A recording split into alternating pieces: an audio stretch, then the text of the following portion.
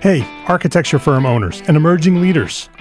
Get ready for unparalleled insight into the development of a world-class architecture firm and a worldwide organization driving the digital transformation of the design and construction industry. With Build Smart, the podcast that's changing how our profession operates. We share the incredible stories behind innovation in the building industry with my friend and co-host, Patrick McLaney, FAIA, former CEO of the international architecture firm, HOK. You know, Yamasaki's office or firm lasted during his lifetime. And when he passed away, I think that was the end of the Yamasaki office. Helmut did not want that. He wanted a firm that would live out and grow beyond the founders. In Season 1, discover the untold stories behind HOK's meteoric rise, from 150 employees in St. Louis to a powerhouse with over 1,900 staff members and 27 offices worldwide. You know, they weren't as polite as the Kojima people. That was just boom. And anytime you have a creditor, whether it's Kojima or the bank, that wants their money, unless you can raise money someplace else, you are out of business. Bankrupt. And hold on tight for Season 2, where Patrick takes us on a new adventure as chairman of Building Smart International, shaping the future of digital transformation in the design, construction, and operation of built assets. Ian Howell, Ken Harold, and I, Ken was my technical representative from HOK. The three of us took a tour of Europe of 5 cities in 5 days. Very busy time. Simply follow the link in the show notes to subscribe to Build Smart now and uncover lessons that will transform you and your architecture firm.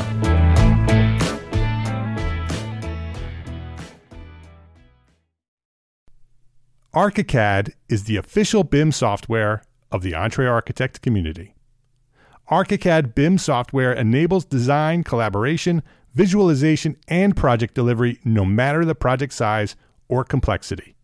With flexible licensing options and a dedicated support team to guide us along the way, ArchiCAD is an ideal choice for firms and projects of any size. I encourage you to reach out and talk to the folks at Graphisoft by visiting our own dedicated webpage at graphisoft.com/us/EntreArchitect. There's even an exclusive special offer waiting for our EntreArchitect community. Go now to graphisoft.com/us/EntreArchitect and see how Graphisoft is positioned to help make your architecture firm a success. That's graphisoft.com/us/EntreArchitect.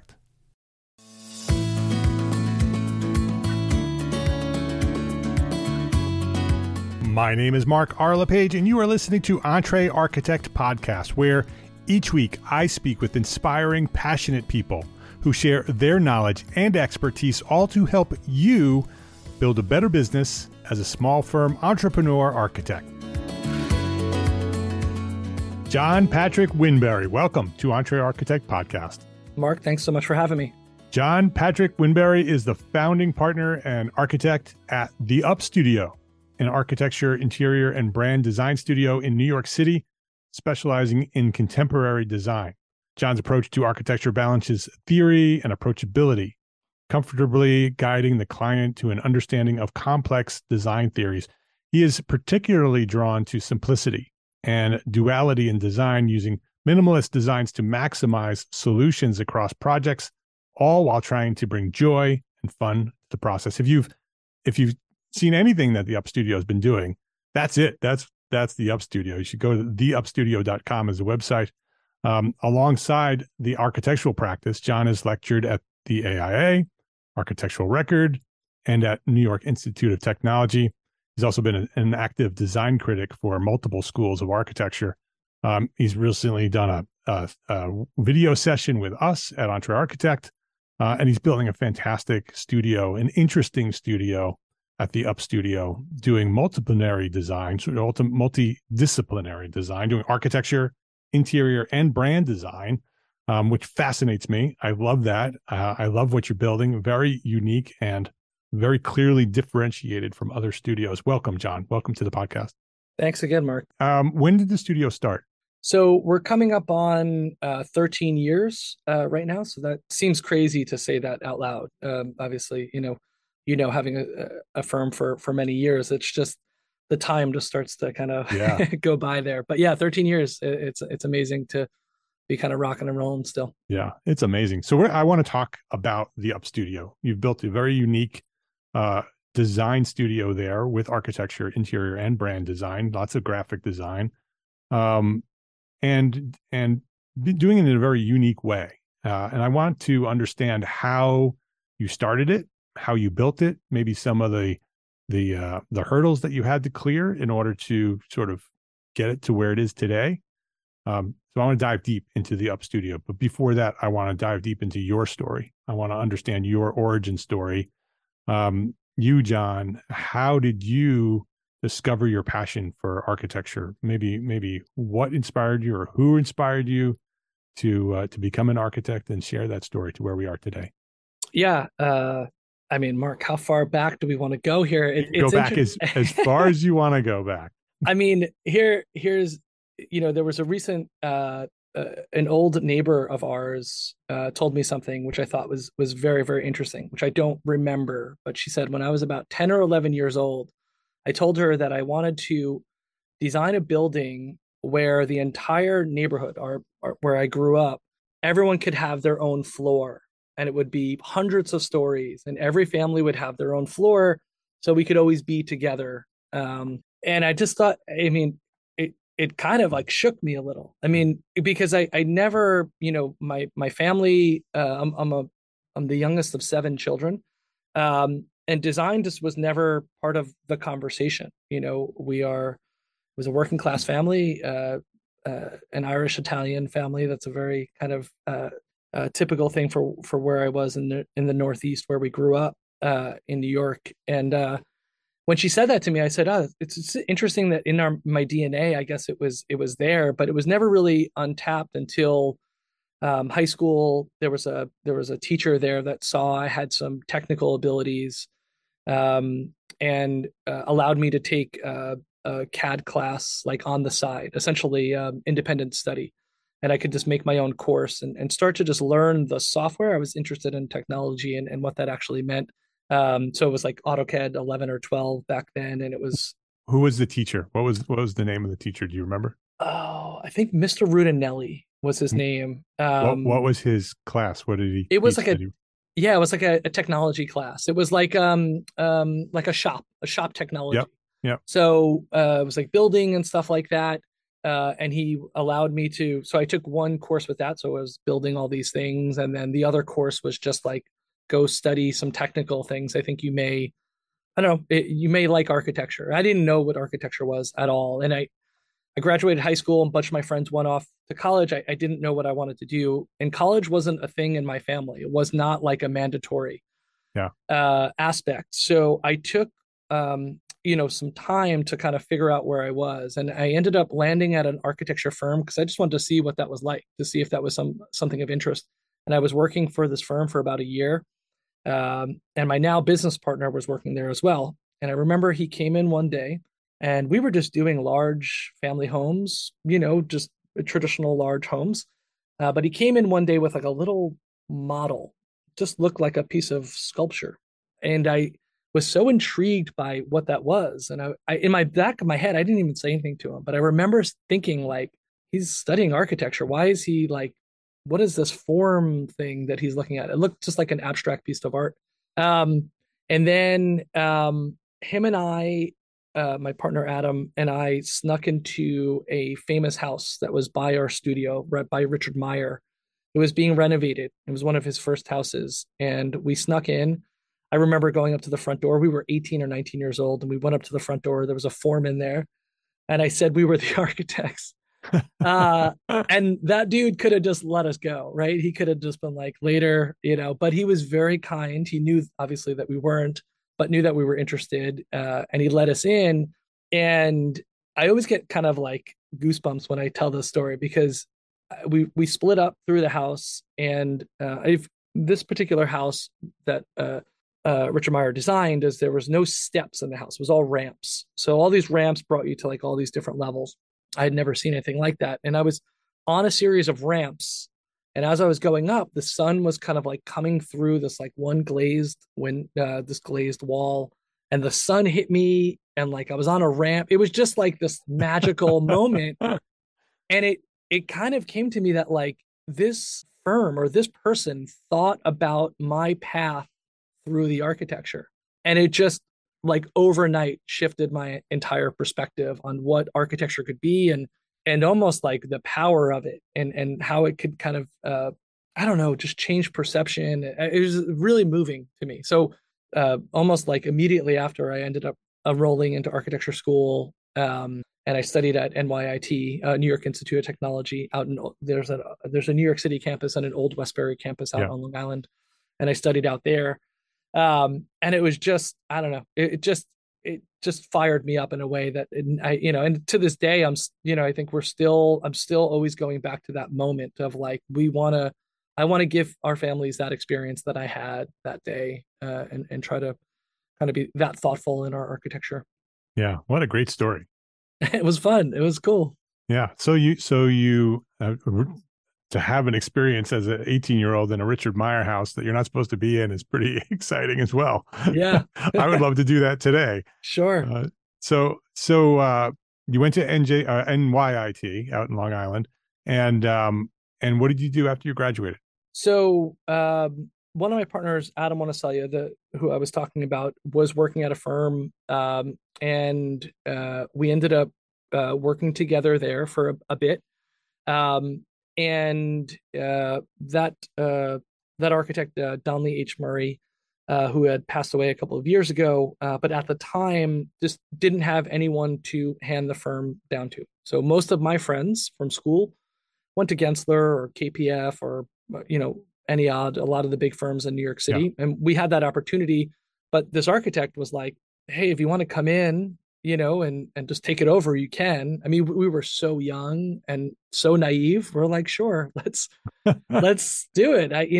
And that experience was amazing because it was very rocky, obviously, and so a couple of years we just took over his firm and we're trying to run it, but it wasn't who we were or what we wanted to do. What kind of work did the firm do?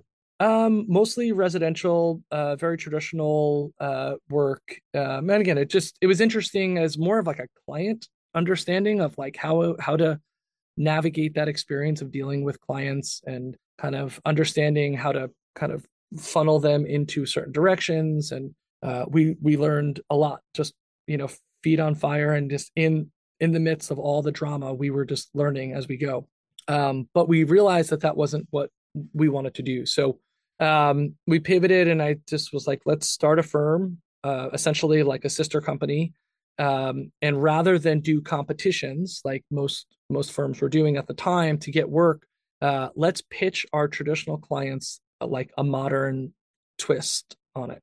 And it took many years to have one person convinced that was the way to go. But that first project just set us off, because essentially it proved that there was an appetite for what we were trying to do, which was very progressive for the area that we were working in, and very jarring for a lot of people, which is stuff that we like to do, is kind of shake things up a little. And so that was my partner, Adam Monacelia, and we were working with another partner of mine now, Jeffrey Ramirez. You bring up our brand design and our graphics. Jeffrey came in almost instantaneously, and we connected on this idea that as architects, we are horrible visual representational people. It sounds like we should be, but we're just not. And I have a theory on this, if you want to hear it, which essentially is like, when we go to architecture school, it's a very solo endeavor. There might be one or two studios that you actually will collaborate, but for the most part, for 4 or 5 years, depending on what your program is, you're essentially like in a bunker by yourself. And at the end of that semester, you're pinning up every single piece of thing that you've done, almost like a badge of honor for your professor, right? Like, look what I've done to get to this. Look at my hero's journey, right? To solve this complex problem that you put forth to us. And what I feel is a lot of architects actually do that today. Still, I see it all the time. And we were doing it very early on. And then we met Jeff through a friend, and he instantly was like, "Your presentation style is just outlandish." It was he studied at Pratt, and it was just a very kind of simplistic way of thinking about showing our work. And he was like, what's the point? Like, what are we trying to say with this design? And let's just show that. And that was like another like major milestone for our studio in the first couple of years of like editing down our work to be like super hyper focused to kind of what we wanted to kind of get forth to the client. So you talked about taking over that firm, and then when you decided that that wasn't the direction you wanted to go, you said you started a new company, a Yeah. sister company. Yep. And so explain that to me. So you were running two separate companies, and Yeah. I how, mean, now that we have some great exposure with the Up Studio, it's like we're fine. Like back then it's not like we were hiding it. It's just essentially the team of people that we had in our studio worked on whatever project came in, but it then got branded under whatever company it was actually like quote unquote like representing. right. So like I said, for many years we tried to get work approved for the Up Studio, and just clients were not buying what we were trying to pitch. But then once it started happening, we would just brand that through the Up Studio website, but yeah, essentially we were running two companies for many years. And that was, it sounds like it was because you wanted to have two separate brands. You wanted to have one brand that sort of focused on this more traditional work that you've been doing, or that firm had been known for, and that you consciously took a choice and started another company in order to build a second brand that was a more modern brand, so it didn't dilute the first brand. Is that essentially what happened? Exactly. Yeah. The idea being that like our clients that wanted a traditional thing didn't want to know that we did glass boxes. And Right. then our modern clients that wanted a glass box did Yeah. not, and honestly, we were modern, that's how we were taught. It was just, so it felt almost like intuitive to kind of split them. And it was difficult, Yeah. it's just, uh, at one point, we just essentially had like two LLCs, and then we were just like, well, this is kind of crazy. And then so like we actually merged them, and then doing like a doing business as type of thing. So and it worked, and it allowed us almost like the freedom not to rush the Up Studio. We had this like early growth that we could like slowly build, because essentially the other firm was almost like funding us to go. Just like if Yeah. someone goes for a competition, we just said, instead of doing competitions, we're just gonna like focus on trying to build the Up Studio to see if we can actually get it there. Yeah. And so what happened to the other firm? Because today it's the Up Studio. Yeah, I mean the firm is there. It's honestly I mean maybe its last project was 4 or 5 years ago. It's just not, it's not really active. It's available. We have one of our project leaders. If a project comes in, he'll run that project for us. He's very versed in that aesthetic. But again, I don't. It doesn't really ever come up anymore, which is Right. Yeah. kind of interesting. Yeah, So you've essentially gone all in on the Up Studio, and that's your brand. You still have the other brand, but it's there just in case you need it. exactly. So you don't have to turn work away. If you wanted to take a project that wasn't, didn't resonate with the Up Studio brand, you could Right. use that other brand to service that client. Yeah, it's Very interesting. interesting. You say it when you said it like that is pretty funny. I remember, and I don't remember. It was one of the really big firms in the city. They had essentially like a secondary company that was just doing like strip malls that they would never tell anybody. And Yeah. like that always seemed so like crazy to me. Like why would a firm that's so established need to do that? But like here's the reality. We're all running studios, and there's essentially there's just a math game at a certain point that you have to be very very cognizant of. That took us many years to kind of embrace or understand, and we're still learning about that today, even 13 Yeah. 14 years in. But yeah, so I do think it again, I always think about it as it almost allowed us to grow in a very very kind of meaningful way, and we could be very very slow in that process, which was really, really helpful early on.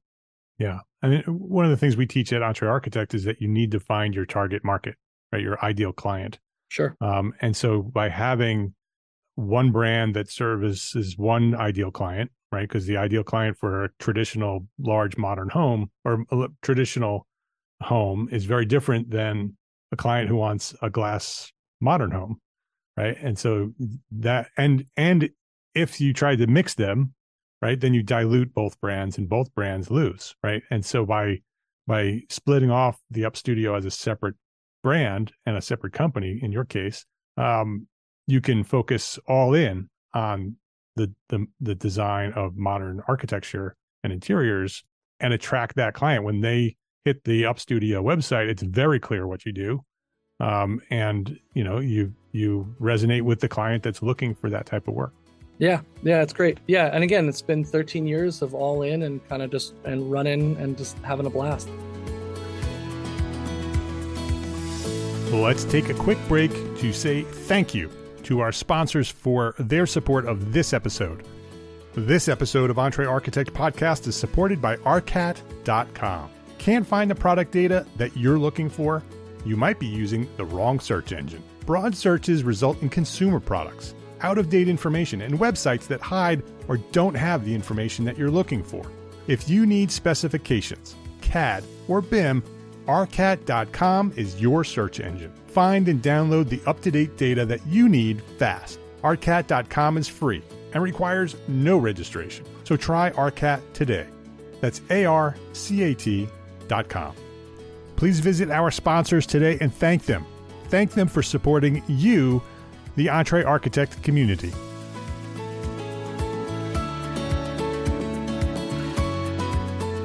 Let's go back to the beginning of when you started building the Up Studio and it started gaining traction and you realized, oh, this is where we're going. We're going all in on this brand. We have enough projects that enough clients who want the work that we do.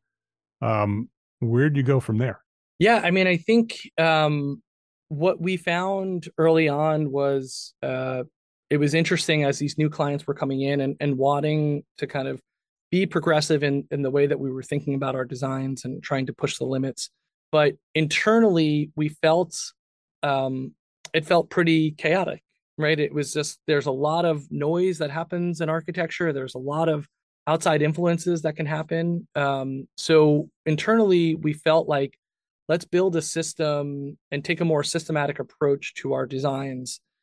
So we internally built this idea that any project that comes in has to meet these three major parameters. The first being environmental. So we're really passionate about sustainability and passive design and what that means. Also in that context is like, there's a massive ball of fire in the sky and we want to harness that in our architecture. So if you look at our work, you'll notice that like, or all four facades, if there are four, are usually radically different.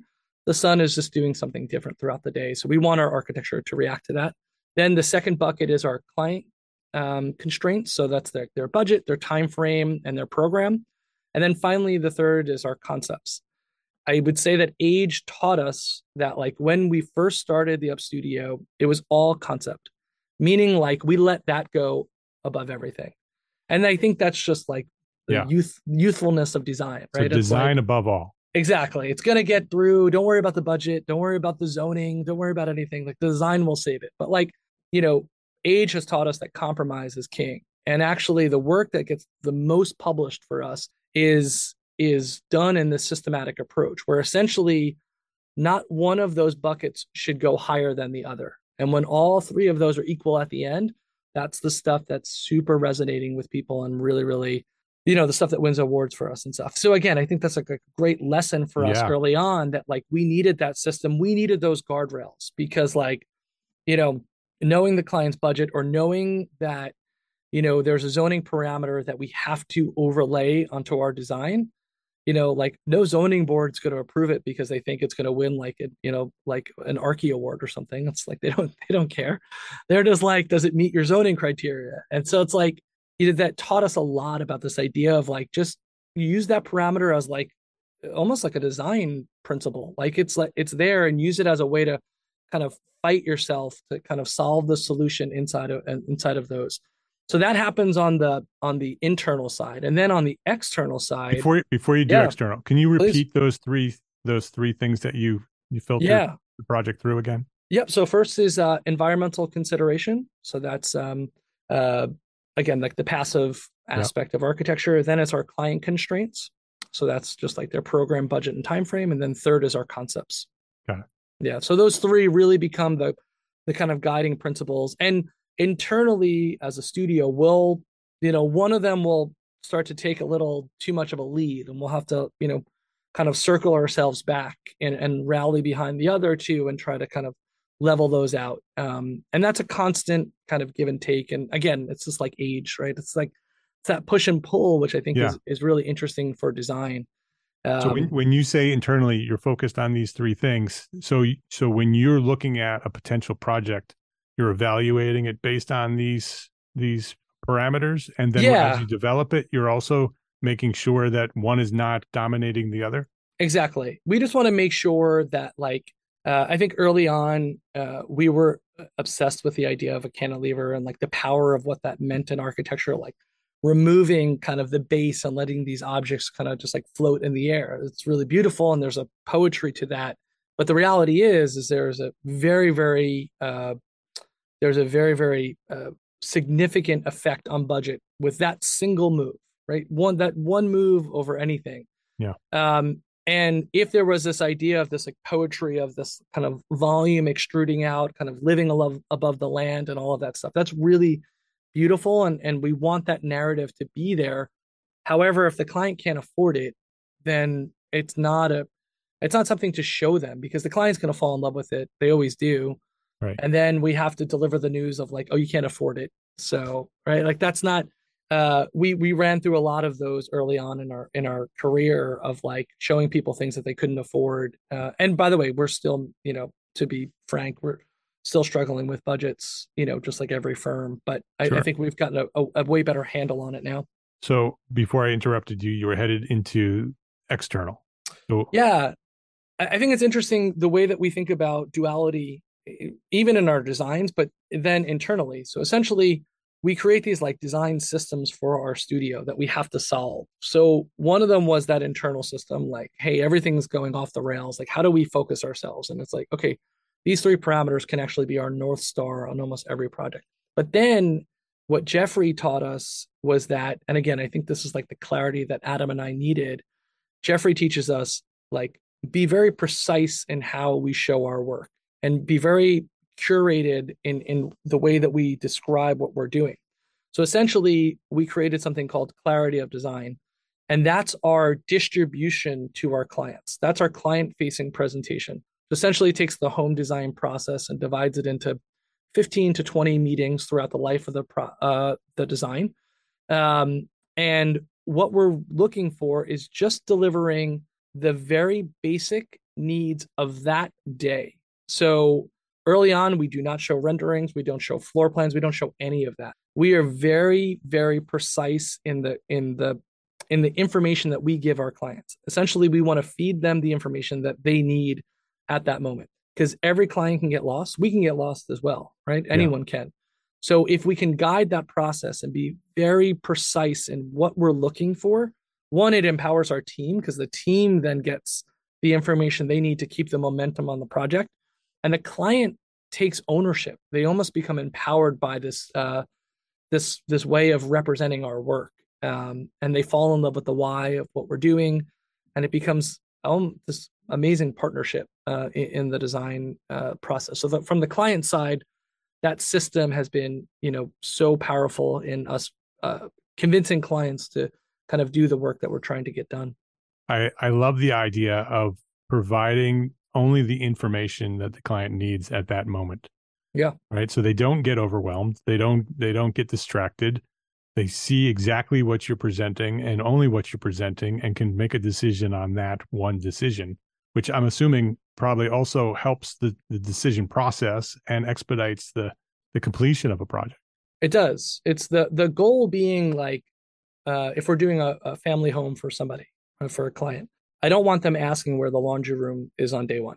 I promise you, we're going to get there. We'll get you all the parts. That's our job. We'll make sure it's there. But first, let's take a step back and like look at the real macro understanding of your property. What's the big ball of fire doing? Are there any special views on your property?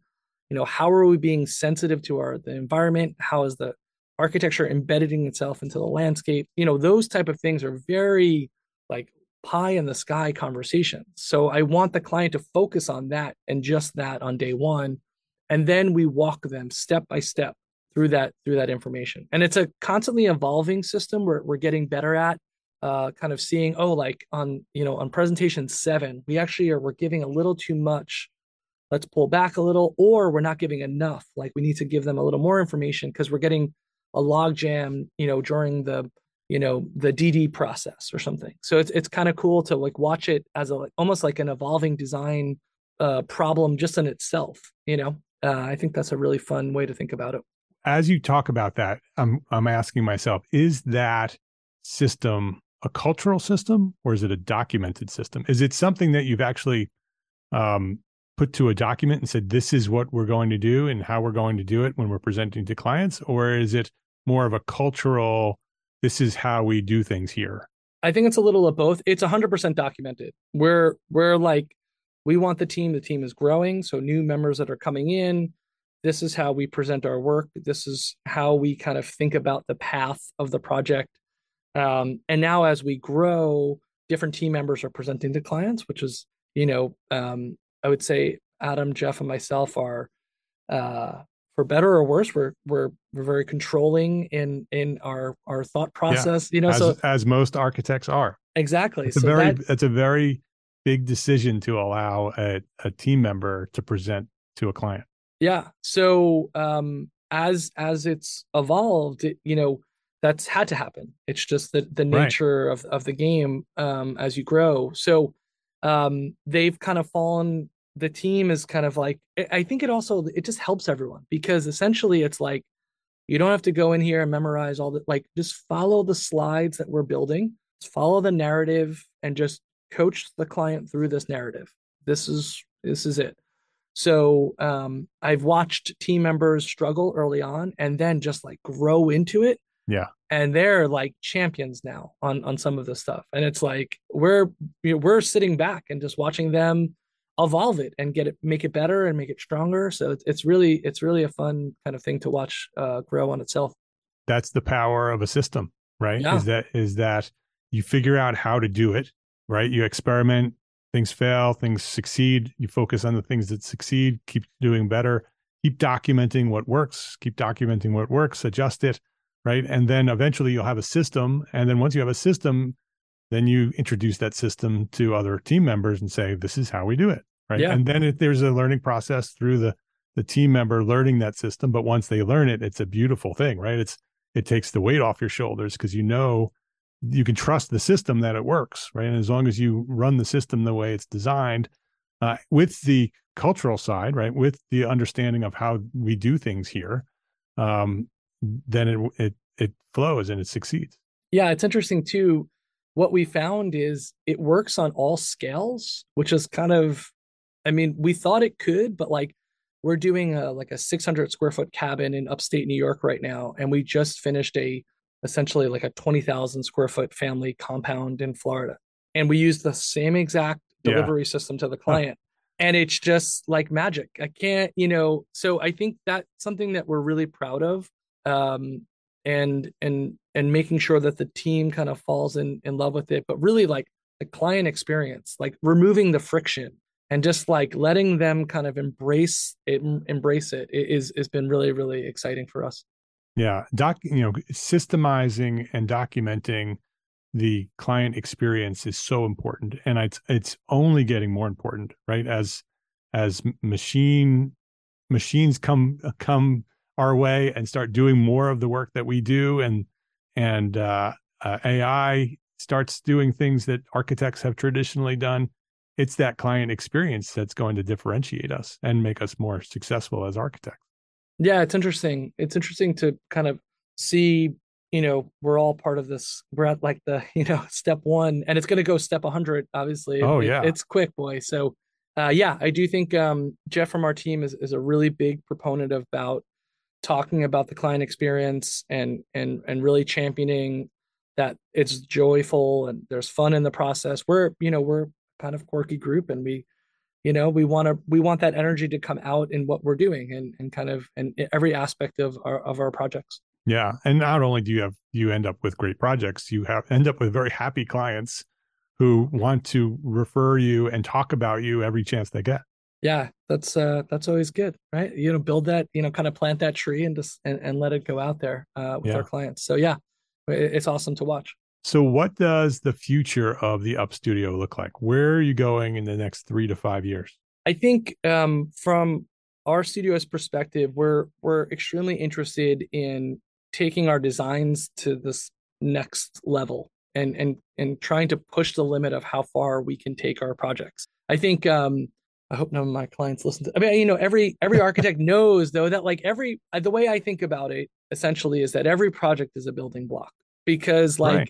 it's never going to be the last one, and it's a learning thing. Like and in every single project we learn, oh, like that reveal detail actually is the way that we did it, and we did it wrong on 3 projects.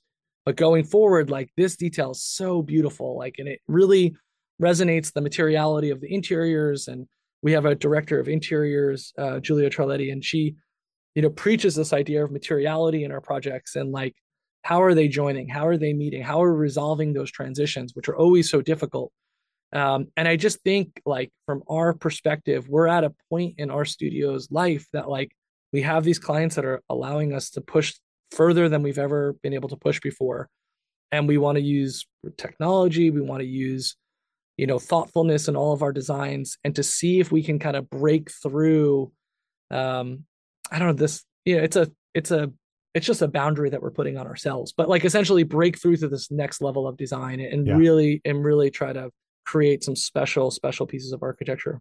Well, those constraints seem to do well for you in the past. They've worked. And so adding some constraints to your future certainly makes sense. Yeah. That's our goal. Yeah. Yeah. It's great to watch you grow. The studio, the website is beautiful. The work that you do is beautiful. You should go check it out. It's theupstudio.com is the website. John, before we wrap things up here, I want to ask you this one important question that I ask everybody.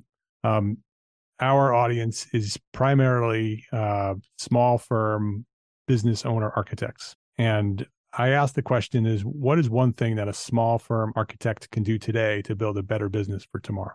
Yeah, I think it's a tricky question, but I think my answer is unequivocally, I don't know if I said that right, but my answer is this. Immediately find it, if you don't understand business, which most architects do not, and myself and my 2 partners did not. We actually reached out to you very, midway through our growth as a studio, and we were having, from the outside perspective, we were having a ton of success. But the back of house, right behind the curtain, Yeah. the running of the company was still just a mess. Just like we didn't know what we were doing. You just don't know what you don't know. It's like that simple. So I would recommend every single firm to have either a business coach or partnered with a business opportunity that is showing you the bones behind how to run a company, because we none of us know it. None of us know, that we should be charging additional services for our work because the client has constant scope creep. And you're like, you can't because you're so intimate and you don't want to break that. It's a business transaction, right? Right. In the end of the day, you're running a business. You have to pay your team well. You have to give them a good experience so they don't have burnout, so you don't have burnout. So finding a coach of some sort, whether again that's through a company, which we've explored a couple of them, or your system helped us out early on. That was monumental in the shift in our studio, because we were hitting burnout. We were working like 90-hour weeks, and at the end of the year, there was just like nothing left, and we're like, "What? How is this possible?"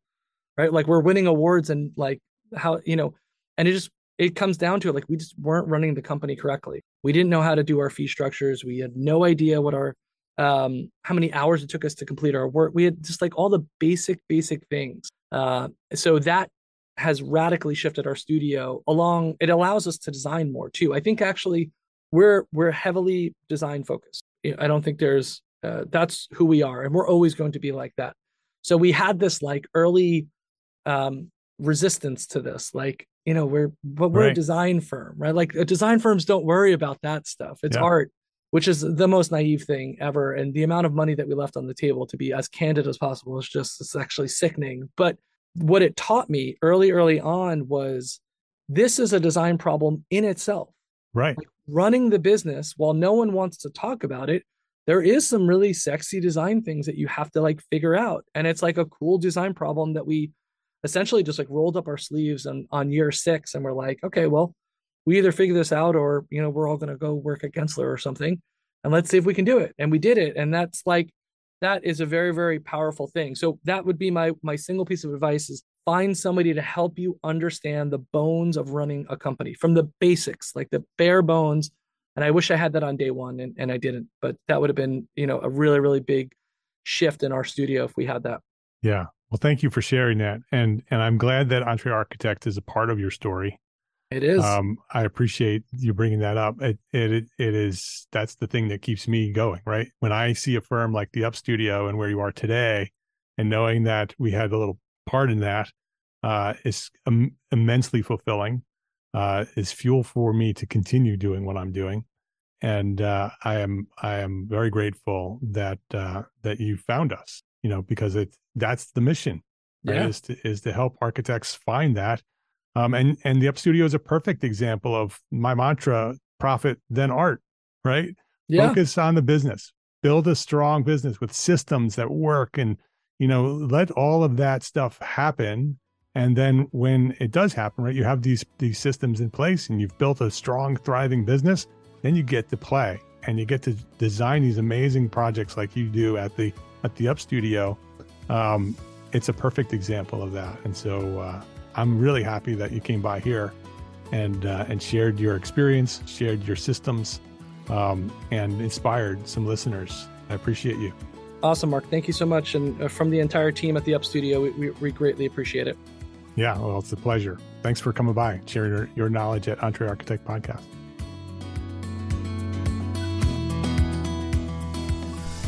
If you liked this episode of Entre Architect Podcast, please share a rating, write a review, share a link with a friend. That's how Entre Architect has grown to serve thousands of architects just like you. Please share a rating, write a review, share a link to this episode with a friend. I'd appreciate it. Links to all our sponsors and all the resources we discussed today are available at the show notes for this episode, found at entrearchitect.com/podcast.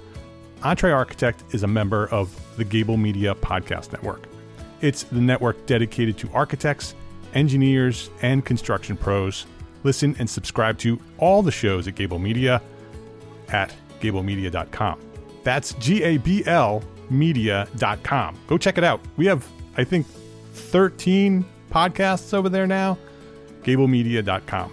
And before we wrap up, a special thank you to our partners at Graphisoft for helping our community of architects make the transition to BIM with ArchiCAD software. Go now to graphisoft.com/us/EntreArchitect and see how Graphisoft is positioning to help make your architecture firm a success. Visit graphisoft.com/us/EntreArchitect to learn more. Thank you very much for listening to this episode of Entre Architect Podcast. My name is Mark R. LePage. Love, learn, and go share what you know.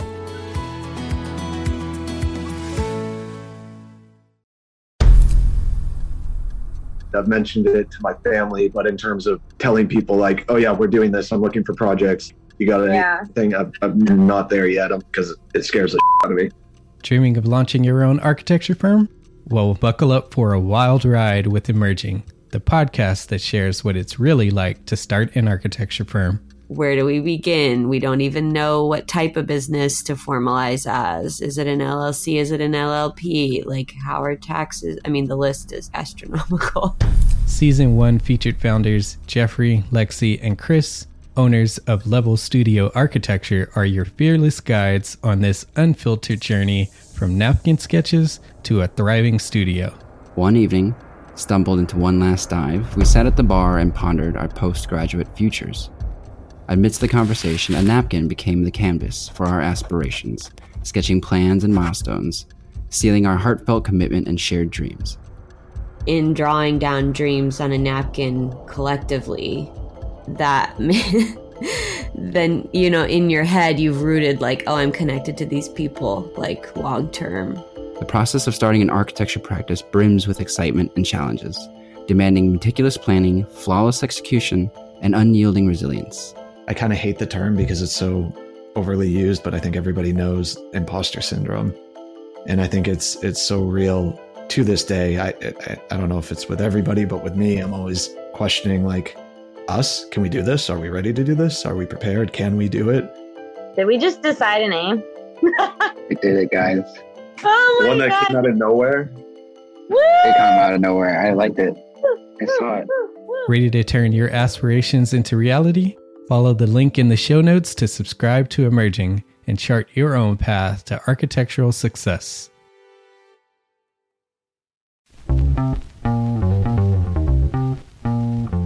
Calling all small firm architects. It's time to tap into your full potential with Entree Architects Context and Clarity, where inspiration meets innovation. Hey, it's Mark R. LePage, founder of Entree Architect, and I'm inviting you to join my two favorite co-hosts, Jeff Eccles and Katie Kangas, as they bring together authors, experts, and thought leaders for electric conversations with entrepreneur architects around the globe. It's not just a podcast, it's a community where dreams meet action. There is a simple equation there.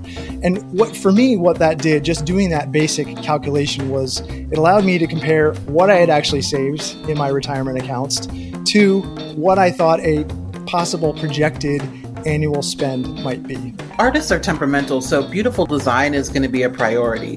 When the job is done, we're going to actually need to live in the house, not live with the person who designed it. And so for me, the artistic skill, the architectural skill is most important. And so I would say that would be 60% of it, if not more.